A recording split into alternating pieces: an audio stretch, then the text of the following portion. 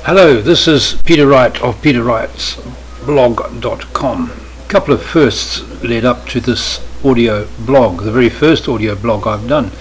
In yesterday's post I mentioned Pete Williams, an Australian guy who gets an enormous amount of work done each day, and he explained how to use audio to do that.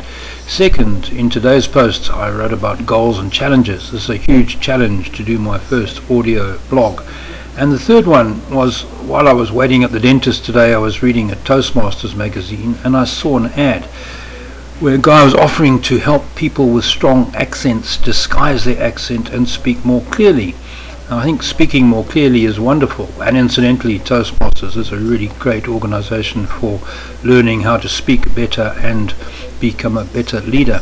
But I think our accents make us exotic. Mine is a combination of a South African and a Rhodesian accent because I spent most of my life in those two countries, and I could practice a Canadian accent until I was perfect, but it wouldn't hide the fact that I spent a lot of my life in another part of the world, and all those experiences make me who I am. So I am happy with my accent and sounding exotic. What do you think? Leave me a comment. Let me know your thoughts on accents and the other things that I've written about in this blog post. Bye.